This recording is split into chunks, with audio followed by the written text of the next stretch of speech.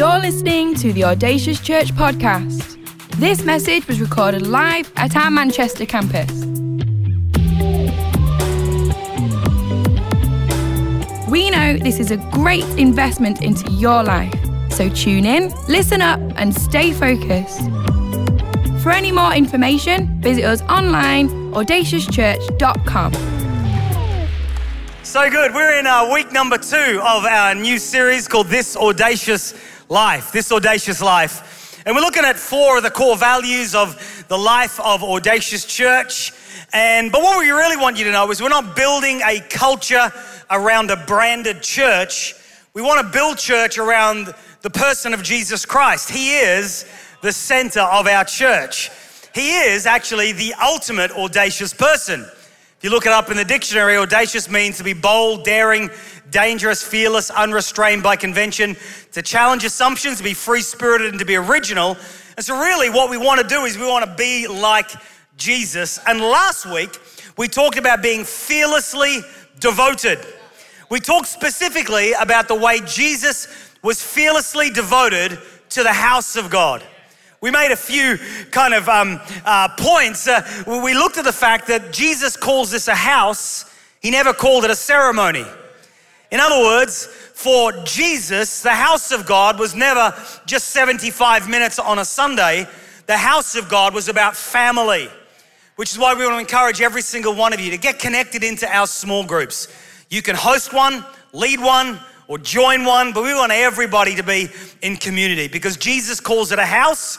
He never called it a meeting. He never called it a ceremony. The other thing Jesus, we noticed, is he called it a house, not a hotel. And so, in a hotel, you have no responsibility. You can just come and go. But in a house, you take responsibility. And we learned the lesson last week that if you take responsibility in the house, you get the blessing of God's house upon you, your marriage, your children, your finances, your health, etc., etc., etc. So we talked about being fearlessly devoted to the house last week. This week, part 2, we're going to talk about seriously fun. Seriously fun. Now listen, I know that fun, humor, is a subjective thing. What one person laughs at, another person just stares at. What one person laughs over a movie, you ever had a friend come back and say, you need to watch this movie, it's brilliant. It was so funny, I spat out my false teeth while I was laughing. And then you sit watching the movie and you think, this is the worst movie I've ever seen in my life. There are some people here who, for example, love Will Ferrell, the actor, think he's hilarious. My wife, on the other hand, just looks at him, thinks, not even fun whatsoever. Humor, fun is a subjective thing. I'll often make a comment or a joke about vegetarians. Have you heard that over the years? Maybe you've emailed me over the years. It's this whole idea that if 2 vegetarians have an argument, is it still called a beef? I don't know. Some of you think it's funny, the meat eaters. The vegetarians or vegans are about to send me an email. If you are, my email address is paulreed@audaciouschurch.com/he cares about you. But fun is a subjective thing. One thing I do know, right, is that the Bible says in Proverbs 17:22, a cheerful heart is good medicine, but a crushed spirit dries the bones. Don't you love that verse? Sometimes, friends, we don't need counseling. We don't need to go to a doctor, medication. Sometimes we just need to have a good laugh. We need to be with people and be in environments where afterwards we just gotta lie down because we've laughed so much. Just this week, I was at a team meeting and we went to a restaurant for lunch, and the guy serving us at the table, he had an Aussie accent. I said, "G'day, where are you from?" He says, "I'm from Tasmania." I said, "I had one of the greatest nights of my life in Launceston in Tasmania." He goes, "No way, that's where I'm from." That particular night in Launceston, I was with Pastor Mark Foster, and we were swapping stories with 2 other ministry colleagues from Australia of things that have happened in ministry, whether it be preachers' faux pas, things we said that we didn't mean to say, or things that had happened in church context. And it was so funny that I thought I was gonna have an asthma attack. I lay on the floor in this posh restaurant laughing so hard that the manager and the main chef came out with some of the waiters and they were stood around us. They looked at the table, no alcohol was served that night. We were just having a great laugh. And even now, all these years later, it's still one of my favorite nights. A cheerful heart is like good medicine. And I think that the church should be like that we should be a people who embrace fun. Again, I know it's subjective, but have you noticed how there are some people who it feels like they are on a mission to kill fun? You know, you're out to a meal with a few people, and between your prawn cocktail and your medium rare ribeye that's being served, in between the first course and the second course, they bring up the subject of death. Some people are just out to kill fun. Or you come to church feeling good about things and then the pastor says, Brighton, and that's enough.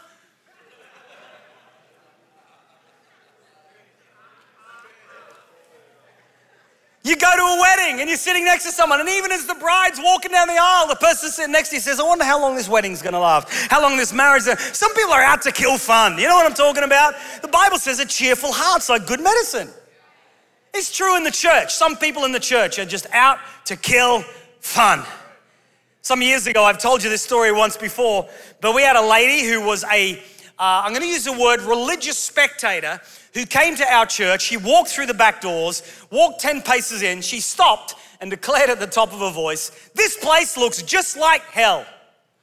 And one of the team who was carrying boxes, because it's a house that they're taking responsibility in, was walking past, overheard this lady's comment and said, hell, have you been, have you? And kept on walking. You know what I mean? Just the ability to change a negative, depressing moment into something quite happy. Honestly, when we started to use iPads as preachers on stage, you should have seen the emails that I got from some people, the blogs that were around the place, talking about the evils of using iPads in church. It's a real thing. One person in a blog talked about the whole idea that the Apple logo has a bite taken out of it because it's symbolic of the apple that Eve ate in the Garden of Eden. That's why we shouldn't use it. Now listen, I just gotta tell you, firstly, read the Bible. It never says she ate an apple, number one. But two, I notice that people are on a mission to kill fun. The idea that you can't have trampolines in church. You can't. Did you see it? You can't have trampolines in church. To which I respond, here is 66 books of the Bible. Please give me chapter, verse, book, where it says we can't have trampolines in church. Or others that would say you can't have balloons in praise. Again, I would ask you to show me the Bible reference where it says you can't have. Now listen, I know I'm pushing the edge a little bit, and some people like it and some people don't like it, and I get it. But we've got to be careful what we build a theology out of. Because some of the things that we actually believe are in the book were never in the book. Look at what Jesus says, Matthew chapter 5, he says this, you, church, are the light of the world. You are the light of the world. A town built on a hill cannot be hidden. Neither do people light a lamp and put it under a bowl. Instead, they put it on its stand and it gives light to everybody in the house. In the same way, let your light shine before others so that they may see your good deeds and glorify your Father in heaven.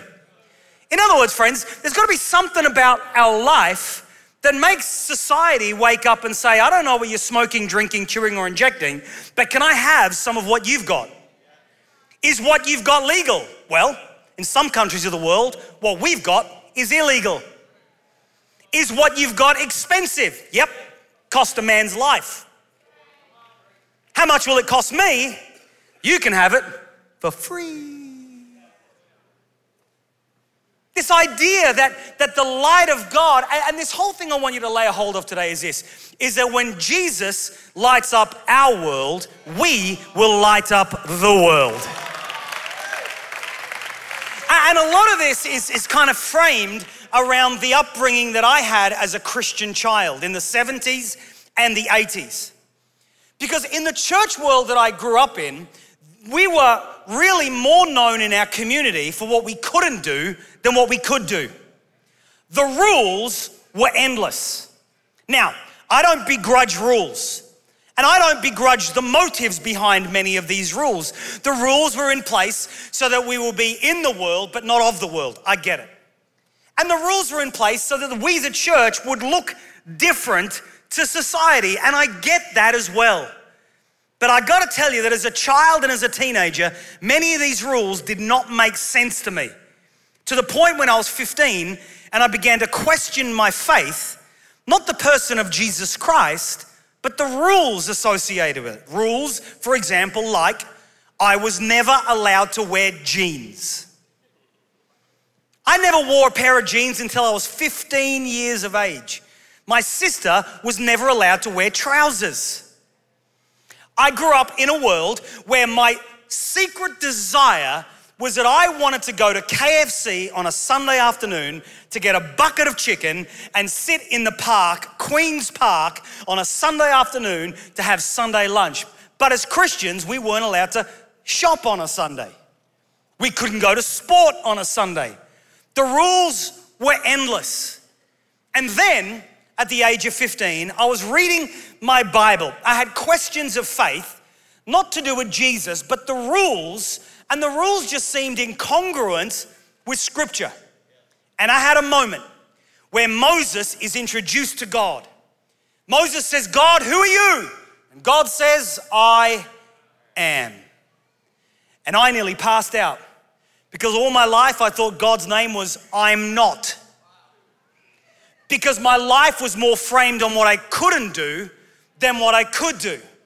And that began a spiritual awakening in me, which was life-changing. I began to go on a journey of understanding spiritual vitality, the joy that comes through knowing Christ. Galatians chapter 5, verse 1, it was for freedom that Christ has set you free. Now, what happens in churches like ours is invariably at times, people will join our church from another church, enjoy the freedom of the house for a season, and then 6 or 8 months later, send me an email and say, hey, Pastor Glyn, in our last church, we used to do this. And sometimes it's people wanting to reshackle me with the religious constraints that they had in their church that they fled in the first place. Now get this. I understand personal conviction and personal preference. I get that. Some people love the music style, some people don't.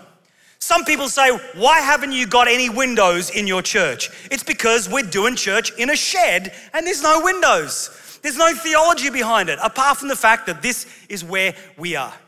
Some people love trampolines, some people don't. And we have conviction and we have preference, and that's good. There's nothing wrong with that. But the moment we put preference and conviction on a par with Scripture, especially when it's not in Scripture, we end up in a whole lot of trouble. The gospel is called good news. It's a declaration of something that has happened in the past. It's not good advice. If you do this, then you will discover goodness. No, it is a declaration that once we were without Christ, we were without eternity, and Jesus Christ died on the cross to give us life and life to the full. It is good news. But I've been to some church services that I walk in and think, wow, who died? Now I know who died, but did you not get the memo?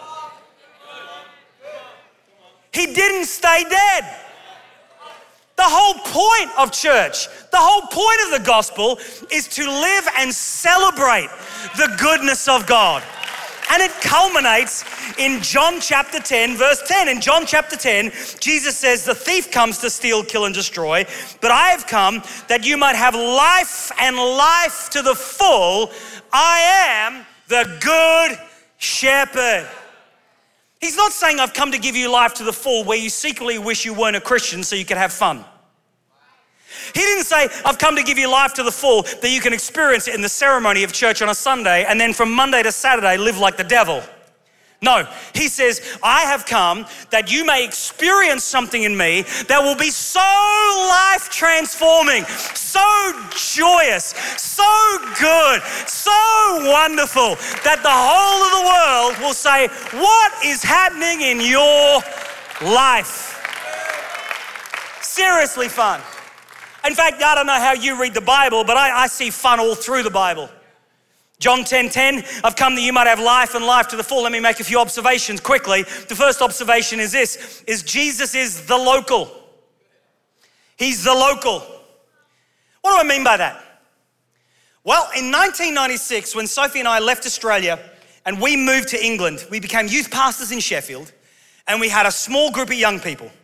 And we were praying, saying, okay, God, what is the key to building this youth ministry, building the lives of these young men and women? Justin, where are you, Justin? Give me a wave. Justin, stand up, Justin. Justin was there. Justin can vouch for these stories and tell you that they are wholly true.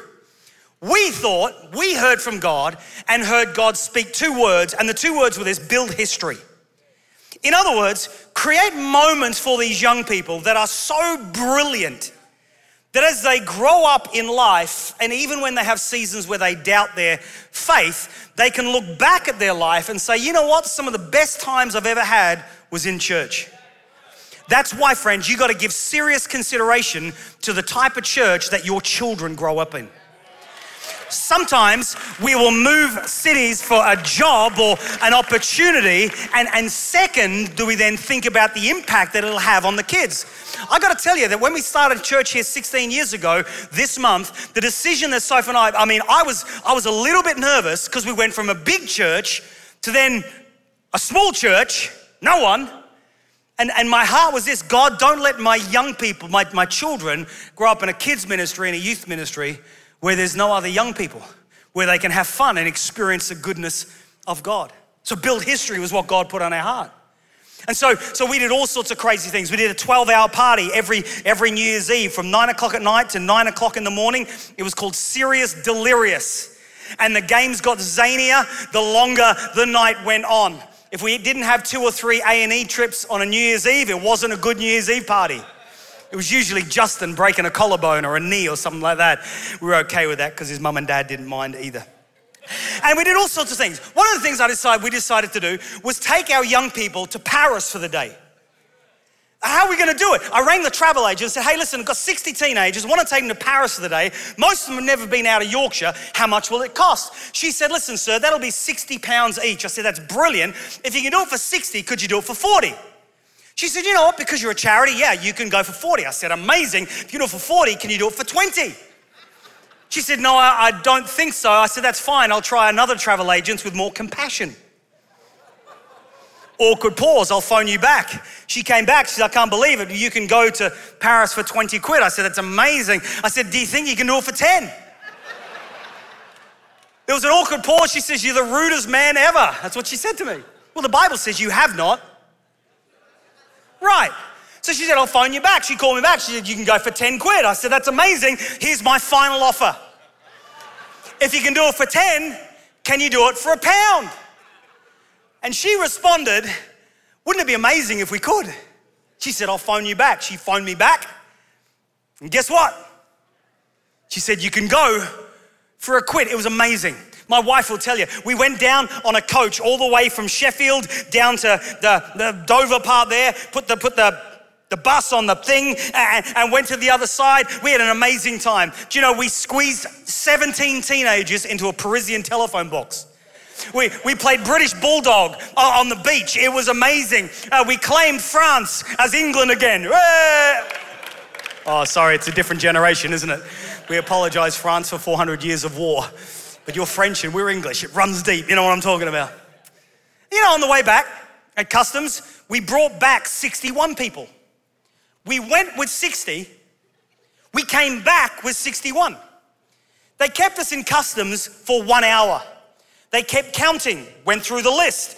We went through the list, we kept counting, and after 1 hour, customs went, well, we don't know what's going on, but you can come on in. It was amazing. And even to this day, the people who went still talk about it. But you know, if you go to Paris, you can take an English tour guide with you. You can sign up a tour guide from Britain to come and show you Paris, or you can get to Paris and you can find a local, born, bred, educated, raised Parisian, where if you go up to that local and you say, hey, will you show me around? Show me not just what everybody else from England sees, but show me what people don't get to see. Help me to experience Paris. If you get a local to do it, I'm here to tell you that when you come back, you will say that is the greatest holiday I've ever been on. Because, here we go, you didn't get a professional pastor or professional preacher or professional clergyman or woman to show you life with Jesus. You went to the local. You said, hey, Jesus, I want you involved in my life. Jesus, I want you involved in my marriage and in my family and in my business affairs. Jesus, I really need your involvement in my mind and in my emotions right now. I've discovered that Jesus is the local. He can show you life in a way you never thought. Why? Because he's the author and perfecter of not only faith, but Colossians chapter 1 says all things were created by Jesus and all things were created for Jesus. Therefore, he is the local. Turn off the social media influencers. Ask Jesus. Proverbs chapter 3 says this, in all your ways acknowledge him and he will direct your paths. You'll discover that Jesus has got a lot to say about your marriage. You'll discover he's got a lot to say about mental health. You'll discover he's got a lot to say about money. He's got a lot to say about worry and anxiety. He's got a lot to say about peace. Get him to show you around, because when he lights up your world, you will light up the world. My second thought is this, is that Jesus modeled fun. Now look at this, in Matthew 4, Jesus went through Galilee, teaching in their synagogues, proclaiming the good news of the kingdom. The good news, not the bad news, the sad news, the mad news, the good news. The good news of the kingdom, and healing every disease and sickness among the people. News about him spread all over Syria, and people brought to him all who were ill with various diseases. Those suffering severe pain, the demon-possessed, those having seizures and paralyzed, and he healed them. Large crowds from Galilee, the Decapolis, Jerusalem, Judea, and the region across Jordan followed him. Large crowds followed Jesus. Large crowds followed Jesus. Yeah, it was sensational. Of course it was. Healing the sick. But I know we've got people in our church who've lived with cancer and have had that moment of all clear and ring the bell. Gosh, talk about joy in those moments. When the doctor says, listen, that which you did have, you no longer have. Joy.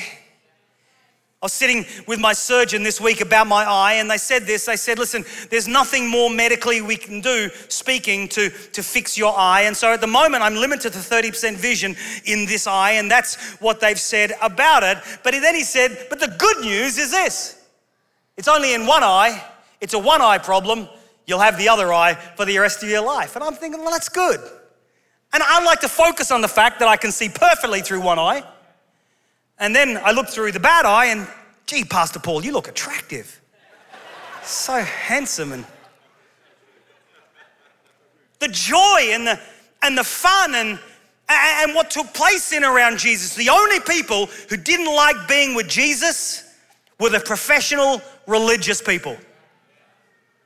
But the Bible says the common man and the common woman heard Jesus gladly.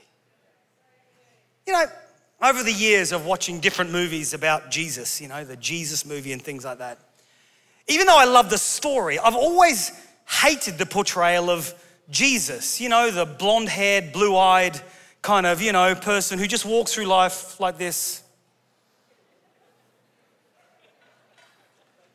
And I would watch it going, that's not the Jesus I read in the book. And a little bit of fear and trepidation. A few years ago, I heard about this thing called The Chosen that was coming out, The Chosen, and then I watched the first episode, and Jesus is in the first episode, and I found that not only in the first episode did I weep, but every episode I weep because of Jesus. Jesus in The Chosen. If you haven't seen it yet, you gotta download it. Get the app, throw it to your phone. It's amazing, it's stunning. Jesus is funny. Jesus is cracking jokes with his disciples. He's making jokes about the Pharisees. He's being sarcastic. The full humanity of Jesus. And I look at it and go, that's the Jesus we know. That's the Jesus we talk about the Bible. God forgive us for having this appearance of Jesus that he was something other than what he was. Fully God, yes. But in every way, fully man, fully human. And the crowds loved him. They loved him. And when you get into the original language, the Greek, and you understand some of the nuances of the way Jesus taught, he talked with jokes, he talked with humor, he talked with certain implications. It was amazing and offensive and brilliant and funny. Jesus, through scriptures, modeled fun. And we talked about it last week. Jesus went into church and started a fight. How cool is that? I mean, we haven't had a fight in our church for a few weeks at least. You know, I remember once being on the front row down here and worshiping God, and all of a sudden I got pushed out of the way by some of the protective services teams because there was a guy who was having a moment and wanted to come and throttle me. I don't know what was going on, but afterwards I thought, ooh, that was a juicy service. In fact, I've never been scared in our church before until one day I was preaching and I was talking over here, and Penny Pope, God bless her. Penny, are you here, Penny, in this service? Penny Pope, Penny, where is she? She's on prayer team right now. She's praying for you right now while we're in church. That's how amazing Penny. Penny walked up with her walking stick, and I'm talking over here, and Penny came and stood there middle sermon, and I looked here, and there's Penny with a big stick. That scared me, but it was fun. It was juicy. When you think about Jesus, Jesus was fun. Whether it be starting fights in church, walking on water, doing the impossible. Jesus fed 5,000 men plus women and children with bread and fish. What do you do if you put bread and fish together? What have you got? Fish fingers. He fed them all with fish fingers. I think it's amazing. Or at least a fish sandwich. The Jesus of the Bible is both creative and he's brilliant. And if it's true what Colossians 1 says, that all things were created by Jesus and for Jesus, you'll realize that Jesus has got a sense of humor by simply looking at the person next to you. They're hilarious, aren't they? Sense of humor. This whole idea that Jesus had a sense of fun. And not only that, but the first miracle he did was turning water into wine at a party. What would Jesus do? Probably go to the party. What would Jesus do? Probably turn the water into wine. Now listen, it doesn't matter how much you try to reverse that and not make the wine alcoholic. The reality is this, is everybody at the party said it was the best wine they'd ever tasted. It's the first miracle. Now, sometimes, I say that to say this, sometimes we put personal preference and personal conviction and we hold that alongside the authority of Scripture. The Bible does not say that we cannot drink alcohol. It says we should never get drunk. There's a difference. I grew up in a world that was teetotal. It was a conviction that people had, but the Scripture doesn't say it. And the reason I say that is because we have got to change our mind, I think, at times, of who Jesus was and the life that he modeled for us to live. It's not a free-for-all. It's not any party, anytime, any alcohol, all the time. It's understanding that the local has created a life for us that we should and can live a life and life to the full. I do want to say this. If you have a problem with alcohol, then that's something that you do need to deal with. If you cannot drink without getting drunk, the Bible teaches us that that's right. We've got to learn how to do and deal with that But the reality is this, friends, is when we look at the Jesus of the Bible, sometimes we're making him say and do things that he never said and he never did. Jesus modeled fun. And I believe that when he lights up our world, we will light up the world. So that next party, that next moment that you find yourself in where stuff is going down, are you like the world or do you represent God's world? Are people able to see you and look at you and see that, yeah, you have fun, but there are actually limits to the way you live your life? Because freedom is not freedom to do anything. Freedom is freedom within the context of not only the laws of the land, but the principles of the kingdom of God. Jesus modeled fun. And the last thing as the musos come is this, is I want you to lay a hold of this truth, friends, that Jesus, he is your friend. Everybody needs a friend. In a world that's more polarized and isolated than before, we need a friend. Proverbs 18 says this about Jesus, that he is a friend who sticks closer than a brother. In my formative years in high school in Australia, my first 3 years of high school, my dad, who was the pastor of the church in a small town, had just built a brand new church facility on 14 acres of land, and it was the talk of the city. And around the week that it opened, I went to high school. And people soon discovered that I was the pastor's kid, and so they invented a game called Crucify the Christian. It was fun for them, but it wasn't good for the Christian. And for 3 years, I struggled with bullying, both verbal and physical abuse, and it was pretty horrendous, as bad as it gets, really. Probably the worst thing, though, was not the bullying, but at times looking into the crowd and even seeing my friends from church either laugh at what was taking place or see them walking away. And I learned this lesson as a teenager. When the world walks away, Jesus walks in. Because he's a friend who sticks closer than a brother. It's the modern day context of the first responders. We just remember, didn't we, the victims of 911. Do you remember watching it if you were alive? I remember watching people fleeing while the emergency services were running into the very thing that everything was fleeing. That's Jesus. When the arena bombing happened just up the road in 2017, everybody fleeing out, first responders, emergency responders fleeing in. This is the Jesus that we have. He's a friend who sticks closer than a brother. You know, there's a global statistic that says this: 75% of people in the planet, 75% of people, their greatest fear is the fear of public speaking. Public speaking. Which seems amazing because it's one of the first things we learn to do as children, isn't it? We're learning mama, dada, whatever we learn to say. We're born to speak in a sense, and yet the very thing that society, people are afraid of is public speaking. I actually don't get as nervous now as I used to. In fact, I rarely get nervous these days, and I'll let you on a little bit of a secret. The bigger the crowd, the easier it is.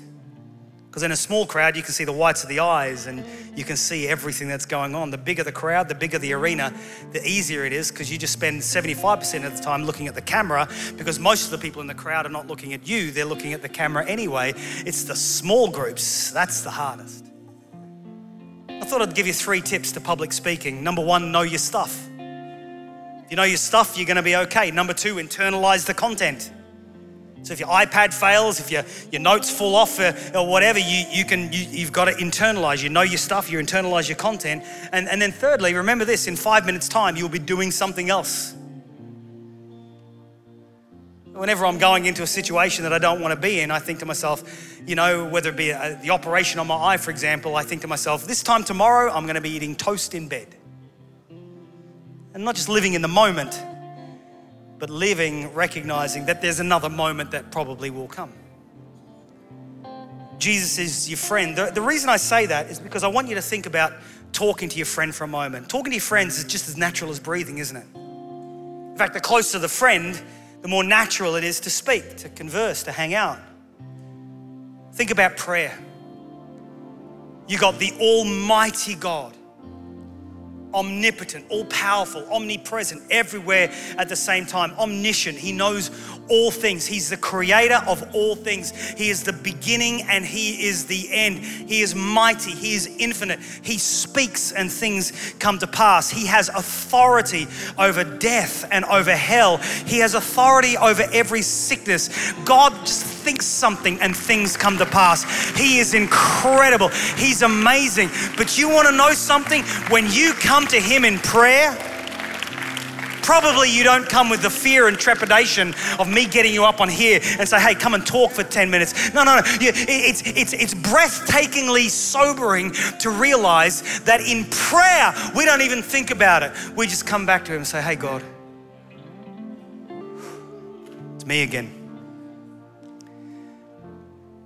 Sorry, I've been a bit busy lately and I haven't spent much time with you. But thank you, you're always there and you're good. And the answer, the reality is this is in Scripture. We never have God saying, okay, you made the bed, you got to sleep in the bed. He never says to you, you fix things, you broke things, you have to fix things. He never says, okay, in order for you to access my presence, you've got to jump through a million religious hoops and do all these sorts of things. No. The Bible says in Hebrews chapter 4, verse 16, now we may boldly approach. Boldly is probably best described in a setting that should make you quake with fear, but you don't. It's as natural as breathing. Like the story of Todd. Todd lived in Washington, D.C. area and was walking through a park one afternoon. And walking through the park that one afternoon, he saw a man sitting on a bench, and this man was visibly distressed. He was in tears. Todd walks up to the man and says, excuse me, sir, are you okay? And this man, this soldier, began to tell his story to Todd. This soldier was fighting in the American Civil War, to give you context of time.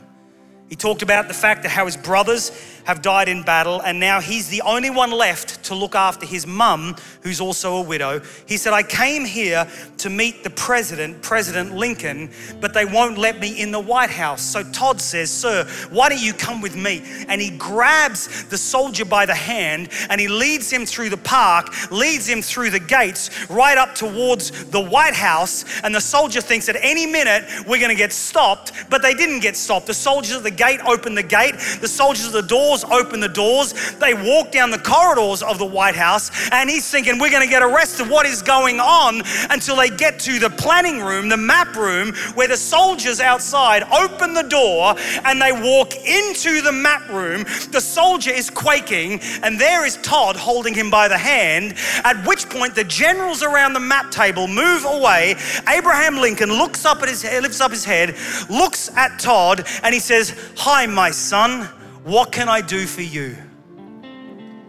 And Todd Lincoln, Abraham Lincoln's son, said, Daddy, there's a soldier who needs to talk to you.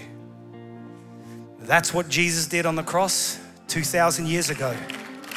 There was a separation between us and God, and Jesus came to live a life you couldn't live. He died a death that we deserved, and in doing so, he made it possible for us right now in this place to boldly approach with no fear.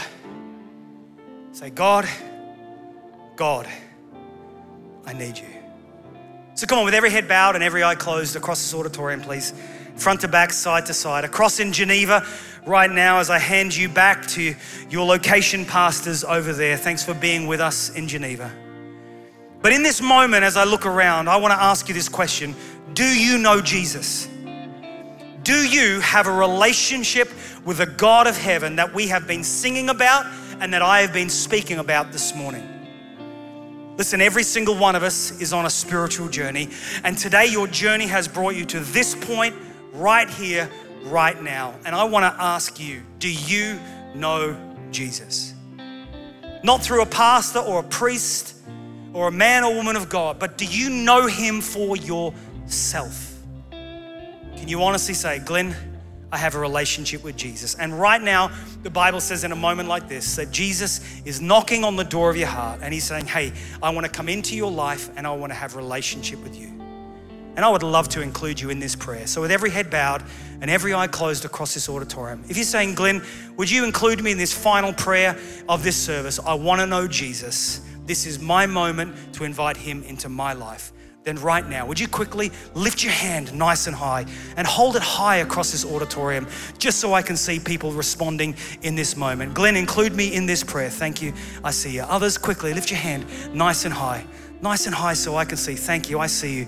Beautiful right there. Others across this place, quickly lift your hands nice and high. You know, a whole heap of people lifted their hands in the first service. And here we are in the second service right now. Lift your hands quickly, nice and high. Lift it up so I can see. Then you can drop it down across this place. Thank you. Yep, I've got you. Someone else, quickly lift your hand. Glenn, include me in this prayer. I want to know Jesus. I want to know Jesus. This is my moment. This is my time. This is my moment. This is my time. Amazing, amazing. I'm going to give you 5 more seconds.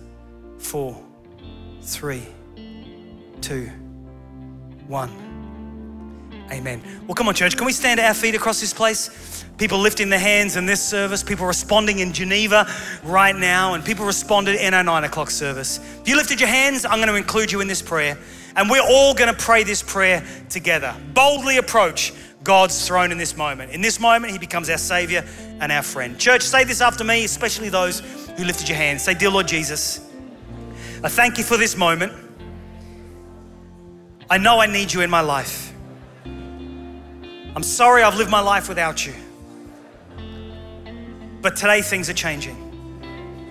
I ask you to be my God, be my Lord. Help me to live for you. And I thank you that everything is changing in this moment because now you are my God and I am your child. In Jesus' name, amen. Come on, let's put our hands together. Can we thank Jesus for his word and for that moment right there? Thank you for listening to this Audacious podcast. For any more information, visit us online, audaciouschurch.com.